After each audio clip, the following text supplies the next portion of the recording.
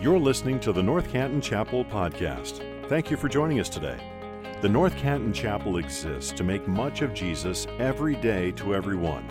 It's our prayer that this podcast will equip you to do just that.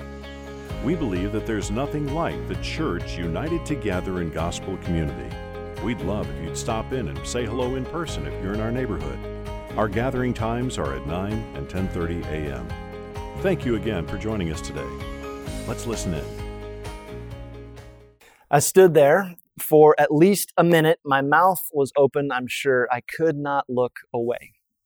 I was absolutely overwhelmed by the beauty of what I was seeing. I was camping in western Pennsylvania, this kind of little hideout that I go to every once in a while. It's this trout stream out in the middle of nowhere, the small campground that I was retreating to back in last May and June, about a year and a half ago. And it was in the middle of the night. I got up to do what you do in the middle of the night when you go camping. And I stood up and I looked at the sky and I just couldn't believe it. There's no light pollution. There's no sound. There's nothing. And I could look up and see millions of stars. You'd actually see the band of the galaxy right over the campground. It was framed by pine trees, the bubbling of a trout stream right behind me. And it was absolutely beautiful. And in that moment, I was struck by a very odd sense of comfort. It was really kind of blindsided me because I was cold. I was in a strange place. I was tired. I was actually really grumpy because I missed last evening's trout rise because of a silly rainstorm. But there I stood, surprised by comfort. Comfort. We all want it. It's really hard to achieve, isn't it? Especially this year. I think comfort is profoundly, frustratingly elusive, isn't it? We can get comfort in a lot of ways. Some people look to self-soothe, controlling their situation, their environments, even their relationships. Others look for comfort by abdication, like letting go, giving up, burying your head under a blanket. Maybe some people look for comfort through distraction. Just keep me busy, keep me occupied so I don't have to whatever. See, the route we take to find comfort actually reveals a lot about ourselves. This morning, we're going to take a look at how God wants to comfort us, and it's not in the way that you might expect. Isaiah 40. Isaiah 40 is one of my favorite chapters in all of God's Word, and it's the capstone of our 5-week series called Preparing the Way, this deep dive into Jesus' life and the fulfilled prophecies of Isaiah. This past month, we've seen Jesus do some amazing things. He's opened the eyes of a blind man. He's defended a woman who is shamefully accused. And he struck up a conversation with a total stranger and a social outcast. We've looked at Isaiah's prophecies and seen how Jesus fulfills them, these dusty visions that he brings into high definition. Well, this morning is going to sound a little bit different. We're just going to be camping out in Isaiah 40. Chapter 40 is a hinge in Isaiah's book. He's done speaking up against sin, and now he's going to look out to a brighter future. His words are hope for the hopeless. They're a home for the lost, and they're rest for the exhausted. Isaiah 40 is tailor-made for turbulent times. Through 4 declarations Isaiah makes about this one-day future king, he says that God's people will find their ultimate comfort in Messiah. And in this beautiful chapter, Isaiah wants us to know that lasting comfort comes by building our passing lives around God's everlasting king. Lasting comfort comes by building our passing lives around God's everlasting king. So if you're not there already, get to Isaiah chapter 40. Isaiah starts out with words that everybody wants to hear. We're all dying to hear this. This is the news update that we've been waiting for, the broadcast that we are craving. And here's what he says, Isaiah chapter 40, verse 1. He says, "Comfort, comfort my people, says your God. Speak tenderly to Jerusalem and cry to her that her warfare is ended, that her iniquity is pardoned, that she has received from the Lord's hand double for all her sins." It's over. It's done. You can be done now. Won't that be great to hear? Now, Isaiah is rooting his language in actual historical events. God's people have been at war. At this point, they're under siege from a neighboring kingdom, Assyria. They can't rest. They can't relax. They can't do what they want to do. And it's important to know that in their case, it's their sin that actually got them there. Now, that's the bit about their sin being pardoned there at the end and receiving double blessing from the Lord. But it's done now, Isaiah says. It's over. He imagines a time when they can be at peace. We should have those classic images of World War II come to our minds here. Isaiah is imagining a time where this kind of stuff doesn't exist anymore. People will live in peace. And like a trumpet from a distant mountaintop, Isaiah describes the announcement in verse 3. A voice cries, "In the wilderness, prepare the way for the Lord. Make straight in the desert a highway for our God. Every valley shall be lifted up, every mountaintop and hill shall be made low. The uneven ground shall become level, and the rough places a plain. And the glory of the Lord shall be revealed, and all flesh shall see it together. For the mouth of the Lord has spoken." Now here's what I love about this. Isaiah is clearly using some deeply poetic language. He's describing something very deep. God's not going to level literal mountains and hills. He's not going to raise up literal valleys for his king. He's not going to flatten literal rough places in preparation for his king. So what's he talking about here? Tell me, how does instability feel like? What has 2020 felt like? It's felt like a roller coaster, ups and downs, extremes, right? I even heard the word the other day, corona coaster. This year just feels like ups and downs, back and forth, this manic, like, which way are we going? Like, we even gesture this way. Okay, I do. We're up, we're down. And that's really life, isn't it? It's this series of uncontrollable wavering. Change comes and it knocks us out of equilibrium. We feel like captive to something that's beyond our control. The natural rhythms of our life can be exhausting, especially this year. And so, like God's people here, what do we need? We need leveling. Our own souls. Now here's the catch. Who does the leveling in verse 4? Did you catch it? This is going to happen. Who does it? It's not you. You don't have to level your own soul. Isn't that good news? We can no more bring comfort to ourselves or self-soothe than you could calm waves on an ocean. And so with a leveled soul, a voice speaks up in verse 6. A voice says, "Cry." And I said, "Well, what shall I cry?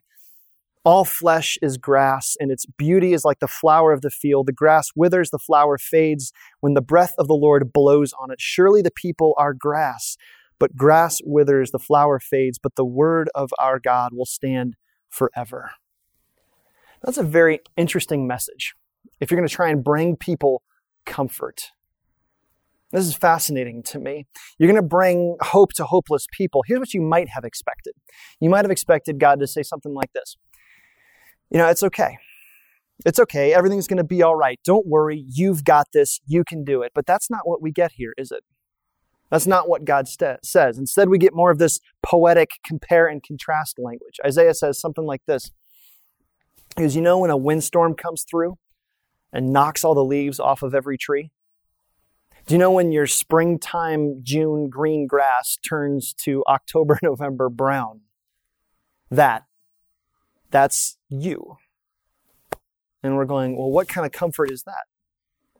I don't want to be reminded of how passing my life is, how inconsequential I am. What's Isaiah doing? As part of his preparatory vision for introducing this king, God, through the prophet Isaiah, wants his people to understand something very clearly right up front. It's counterintuitive. It's not what they would have expected. And it's even initially not what they want to hear. But here it is. Lasting comfort never comes from celebrating our own greatness. It only comes by treasuring God's greatness. Our God is great. And this is this first declaration that he puts out here in these first 6 verses. God has designed this world with beautiful frailty. Flowers and grass, everything passes.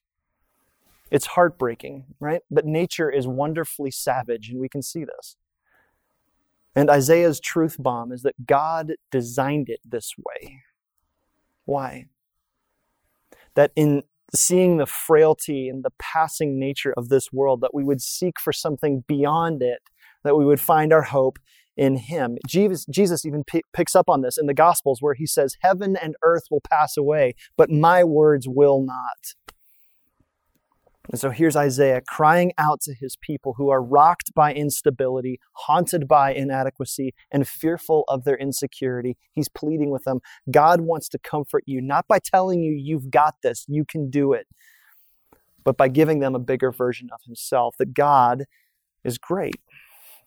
Lasting comfort comes by building our passing lives around God's everlasting King. Now, Isaiah moves into his second declaration. Not only is God great, but God is strong. Let's pick things up in verse 9.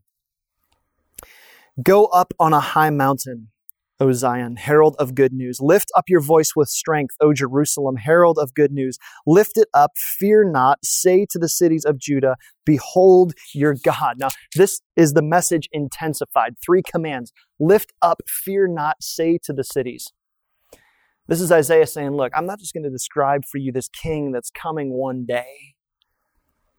It's like from his imaginary vantage point on his metaphorical mountaintop, he says, look, I can see him. Well, what's he like? Take a look in verse 10. Behold, the Lord God comes with might, and his arm rules for him. Behold, his reward is with him, and his recompense before him. He will tend his flock like a shepherd. He will gather the lambs in his arms. He will carry them in his bosom and gently lead those that are with young. Our God is strong. I love this because aside from being great poetry, this is jaw-dropping theology. So I hope you caught it. Verse 10, you've got this king who rides into town with might and a strong arm. His reward and recompense are with him. That's another way of saying he's got authority. We should imagine this king like a deep-voiced judge who acts with decisiveness, but also like this returning war hero with medals and stripes that testify to his heroism. This is like Rambo, Atticus Finch, and William Wallace all rolled into one. He saved his people from a terrible war, conquering an unseen enemy, and is victoriously bringing the truth home. The title right at the top of verse 10, Lord God, it's Adonai Yahweh. And in the Old Testament, it's only used when talking about God's victorious reign as a sovereign king. Got this like puffed out chest, strong God. But then there's verse 11. And the volume turns down. And whatever victory parade you might have imagined just fades away. Isaiah moves to describe a different and beautifully complementary aspect of this king. Tend his flock. Gather his lambs, carry them, gently lead those that are with the young. And our medal-laden military hero takes a job as a tender preschool worker. This string of verbs, gathering, feeding, caring, leading, this encompasses every aspect of a shepherd in ancient times. And if one of them were missing, a shepherd wouldn't be doing his job. But then here's Isaiah presenting us this picture of our king, our shepherd, doing all 4 of these things. This is an intimate, close, trusting relationship that God has with his people. So strong versus tender. Which one is he? And here's what Isaiah wants us to see. Our king is always and forever both. We talked about this 2 weeks ago, that God must be great and he also must be profoundly good. And here in this beautiful 2-verse pairing, we get this impossibly close, almost jarringly juxtaposed expression of 2 seemingly divergent postures. He has a strong arm to rule, but a tender arm to gather. He has a bold heart to conquer and a gentle heart to lead. He has courage for the strong, but then he has care for the vulnerable. Now here's the thing. We love these images, right? These are the images that like movies are based around, right? Heroes are cast in this light. Great heroes who point the way with courage, and then good heroes who care with compassion. But have you ever noticed, we're really comfortable with a hero in a movie as long as it's a hero for somebody else. We don't like heroes when we need heroes. It's okay for you to, not for me. Me, I'll figure it out on my own. I can handle it. I can make it. I'll take care of it. And there's this implicit understanding underneath this declaration that our God is strong. You may want to call yourself a self-made man or a self-made woman, but Jesus won't let you.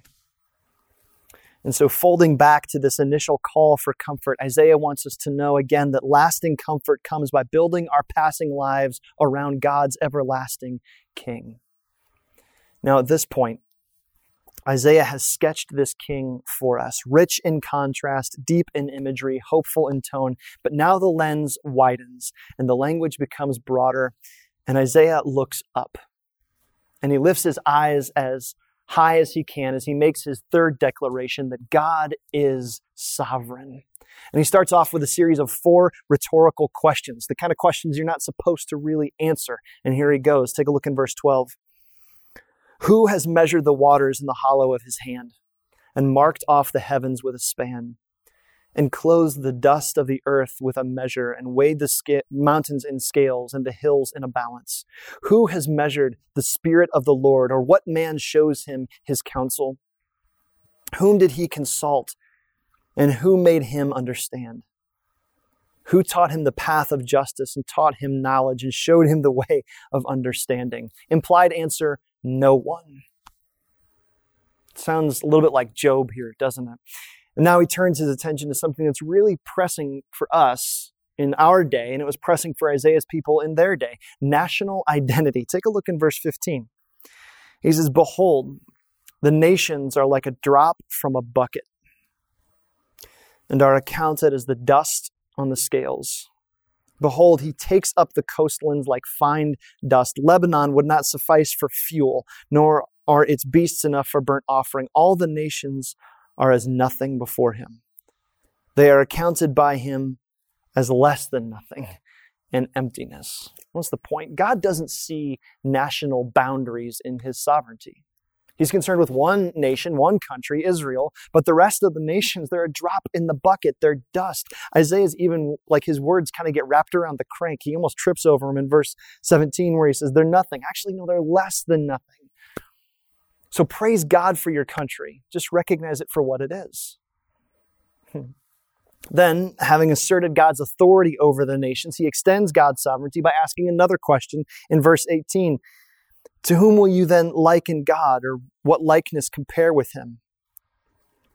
Implied answer, nothing. But then he goes on to give us 3 scenarios. He says, an idol, a craftsman casts it. A goldsmith overlays it with gold, casts it for silver chains. He who's too impoverished for an offering chooses wood that will not rot.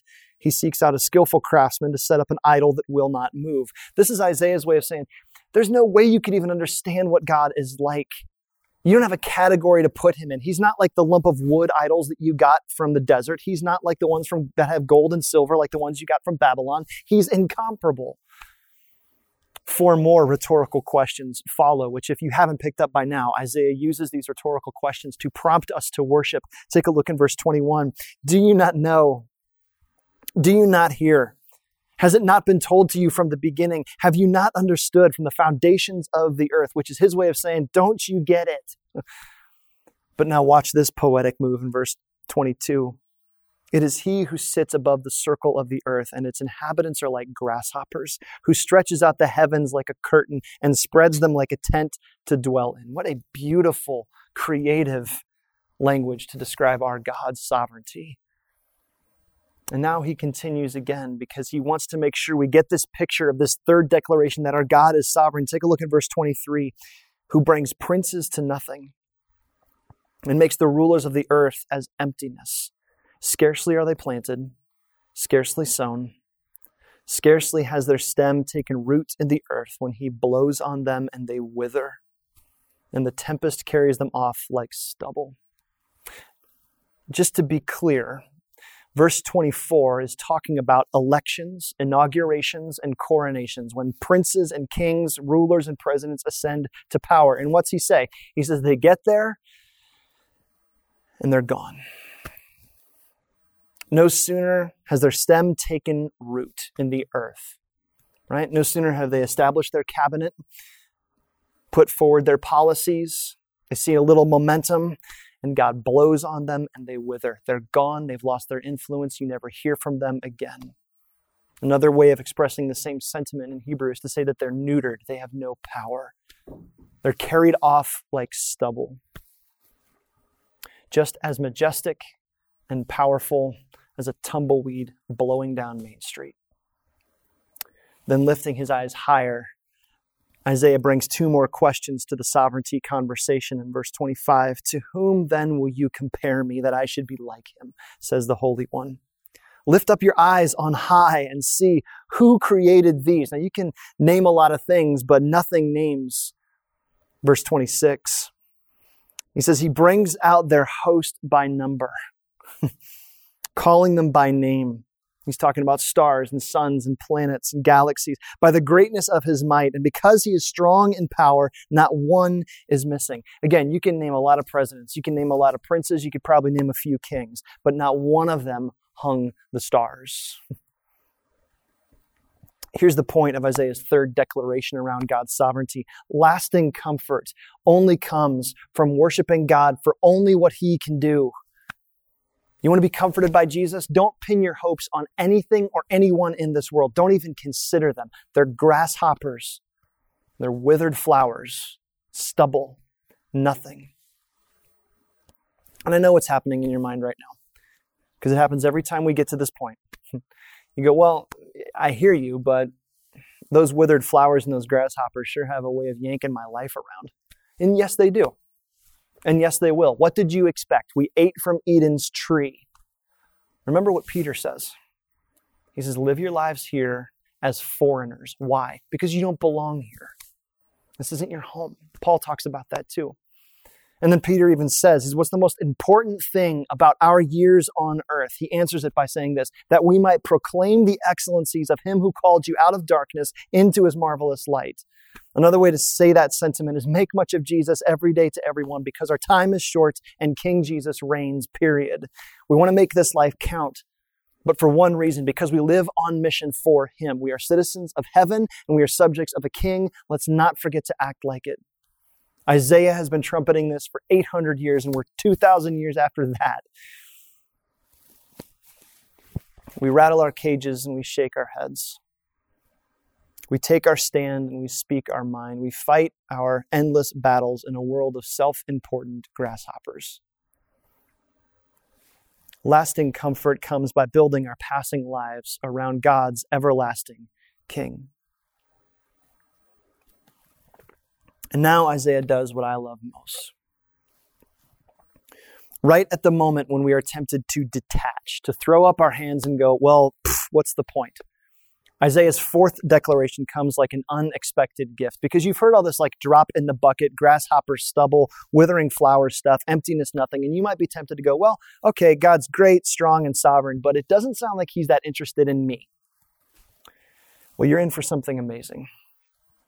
Touching a tender pain point, naming a common fear, and giving us what we need most. Isaiah's fourth declaration, God is personal. God is personal. So stop. Before we get into it, I want to sit with this for just a bit. We need to remember where God's people are, and we need to put ourselves in their position. Remember, they've got an enemy pounding at the door. There's no way out. They're hemmed in. They're trapped. They're homeless and they're helpless. They're lost, alone, and forgotten. They're not where they want to be. They're not when they want to be. They're probably not even who they want to be. And Isaiah picks up on that feeling, in their case, very geographic, rooted, actual. And then he lifts it to the spiritual place, no less real, but deep, personal, and immediately relatable to us 2,800 years later. Verse 27. Why do you say, O Jacob, and speak, O Israel? Now I want to pause for a moment. Put your name in there. Why do you say? And why do you speak? My way is hidden from the Lord, and my right is disregarded by my God. You ever feel like that? Sure you do. I do sometimes. You feel like nobody sees you, least of all Almighty God. He's got other stuff to worry about. Like nobody knows you. You're disregarded, unseen. You're tired. You're ready to fall over. And so now with those thoughts percolating in our heads, let's get into this text. Isaiah asks two questions, makes four strong statements, and closes with a beautiful personal promise. Here's his questions. Have you not known? Have you not heard? We've heard these before. He used them back in verse 21. They seem to suggest that the people ought to know better, and they should have. The entire Old Testament is built to teach God's people about what he's like. This is theology 101 kind of stuff. Maybe they were bringing God down to their level. Maybe they were imagining that he forgot about them. Or worse, maybe they thought that God just couldn't get them out of where they were. Maybe he's unable. And so Isaiah uses these questions to redirect their thinking. Haven't you been listening? You may think this way about God, but I need to give you some perception correction. And here comes his 4 strong statements. The Lord is an everlasting God, the creator of the ends of the earth. He does not faint or grow weary. His understanding is unsearchable. Let's take a look at these real quick. God is the everlasting God. He has no beginning and no end, so there's nothing he doesn't know. He was there in the blackness before anyone else was. He's already seen the whole parade of history unfold. There's never been a time when he wasn't. He's the creator of the ends of the earth. Everything we see is created by, ordered by, and sustained by God. There's no people group or language he doesn't know. There's no place in this world that wouldn't be home for him. He is home everywhere in his created universe. The cosmos is his living room. His 3rd statement, he doesn't faint or grow weary. Think about this. Holding the stars in place doesn't tire him out. He doesn't get muscle cramps from making oceans rise and clouds form. He doesn't get bored of sunrises and sunsets. 8 billion people on earth, all breathing in and out through their lungs. God sustains it all. And then lastly, he says his understanding is unsearchable. That is to say, he knows exactly what he's doing. He always knows what he's doing. If you had a library full of books, you could spend a lifetime combing through the shelves and you'd never scratch the surface of what God knows about how his world operates. I love how the Message interprets this section. Here's what it says. It says, God doesn't come and go. He lasts. He's the creator of all you see or imagine. He doesn't get tired out. He doesn't pause to catch his breath. He knows everything inside and out. But with all of this high, eternal, lofty picture of God, there's a promise. Verse 29, he gives power to the faint.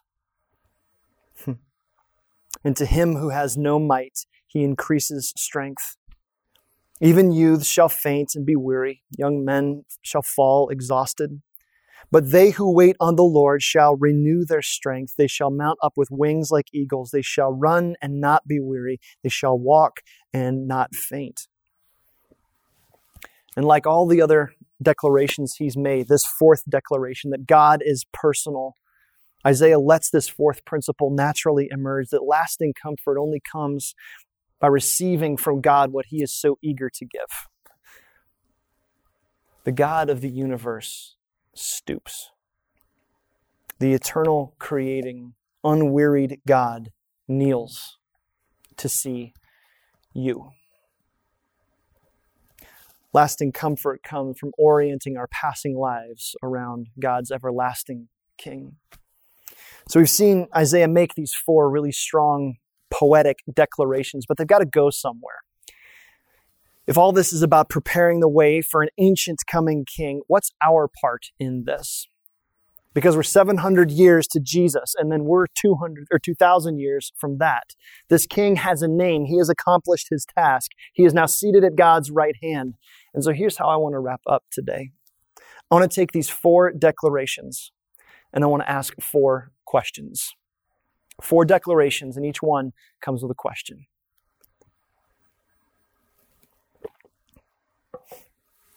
So, question number 1.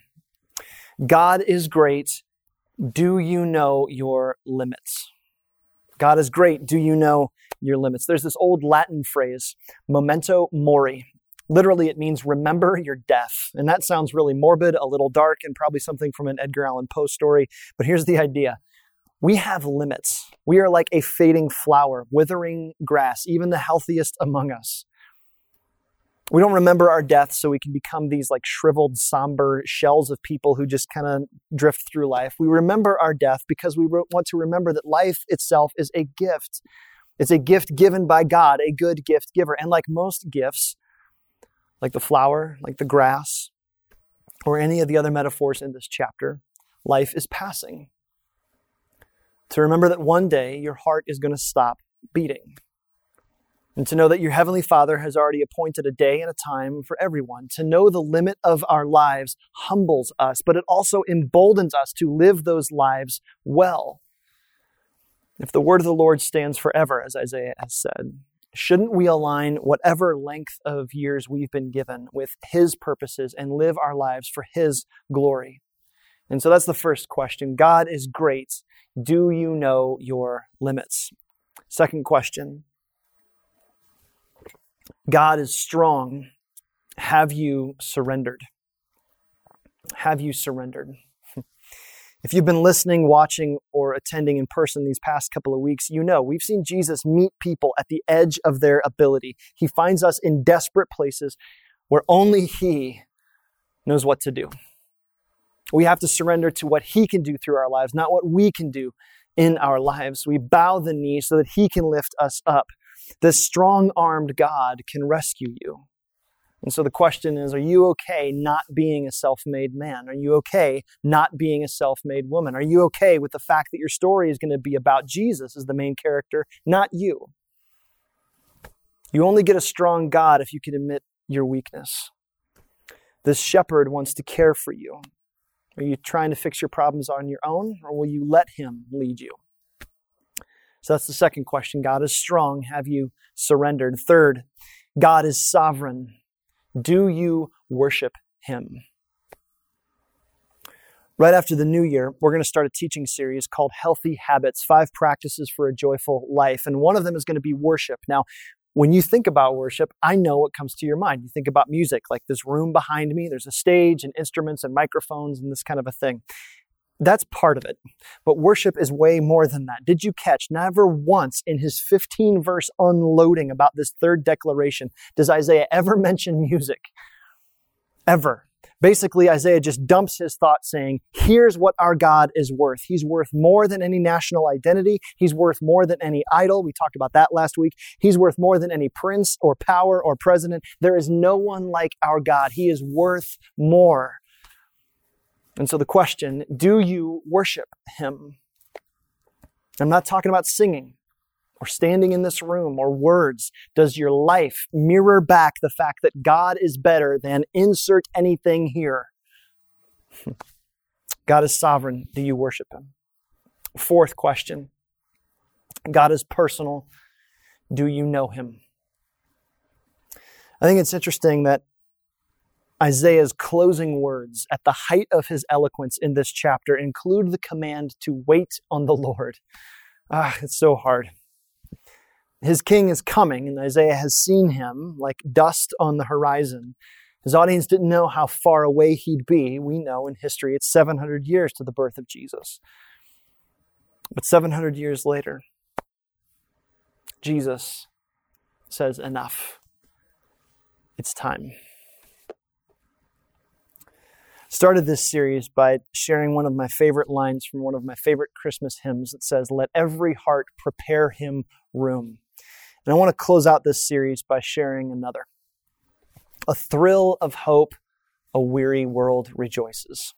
I love the contrast between those two statements. A thrill of hope, a weary world rejoices. Our world is weary, isn't it? We are the faint. We are the ones who are about to give up. We have no strength. We thought we were young men in our prime, but we fall exhausted. And so this last question is probably the most poignant of all. God is personal. Isaiah makes it very clear. Do you know Him? I don't think of a better time of year to actually get to know the God who created the universe, who flung stars and spins planets. He wants to know you. He's interested in you. He's inclined to you. He wants to hear from you. He came into this earth to grow up and to die for you. And so as we prepare the way for the Lord, really this is between you and Him. Maybe you have some business to do with King Jesus. Maybe you have some stuff you need to clear out of your own heart to prepare Him room to work. And maybe it starts with just asking, okay, God, help me clear the way for you. Show me what's in the way. Reveal to me these things that are a hindrance to me being obedient and walking the walk that you want me to. I really believe that when we take a look at the passing nature of our lives, that we do well if we're going to receive comfort from this God of the universe. We orient our passing lives around this eternal, glorious, everlasting King. Let's pray together. God, I thank you for this truth, this wonderful chapter, that you are a creating, eternal, never questioning God. You are sovereign. You are great. You are strong. You are sovereign, and you are personal. And what a remarkable truth that you would be interested in us, sinners. We've made a colossal wreck of our lives, either publicly or internally. We know the truth that the darkness is deep. But God, you are light. So shine your light into our hearts as we turn our hearts toward Advent, this wonderful month of December where we have dark nights. God, you are light. So shine your light into our hearts. We love you. Bless us today. In Jesus' name we pray. Amen. Thank you for listening to this episode of the North Canton Chapel Podcast. If this ministry has blessed you in any way, please share this episode with your friends or spread the word on social media. If you subscribe and leave a 5-star review, it goes a long way to helping us make much of Jesus every day to everyone who hears these podcast episodes. You can also donate to this ministry at ncchapel.com/give. Thanks again for joining us. May you go out into your places and spaces, making much of Jesus every day to everyone.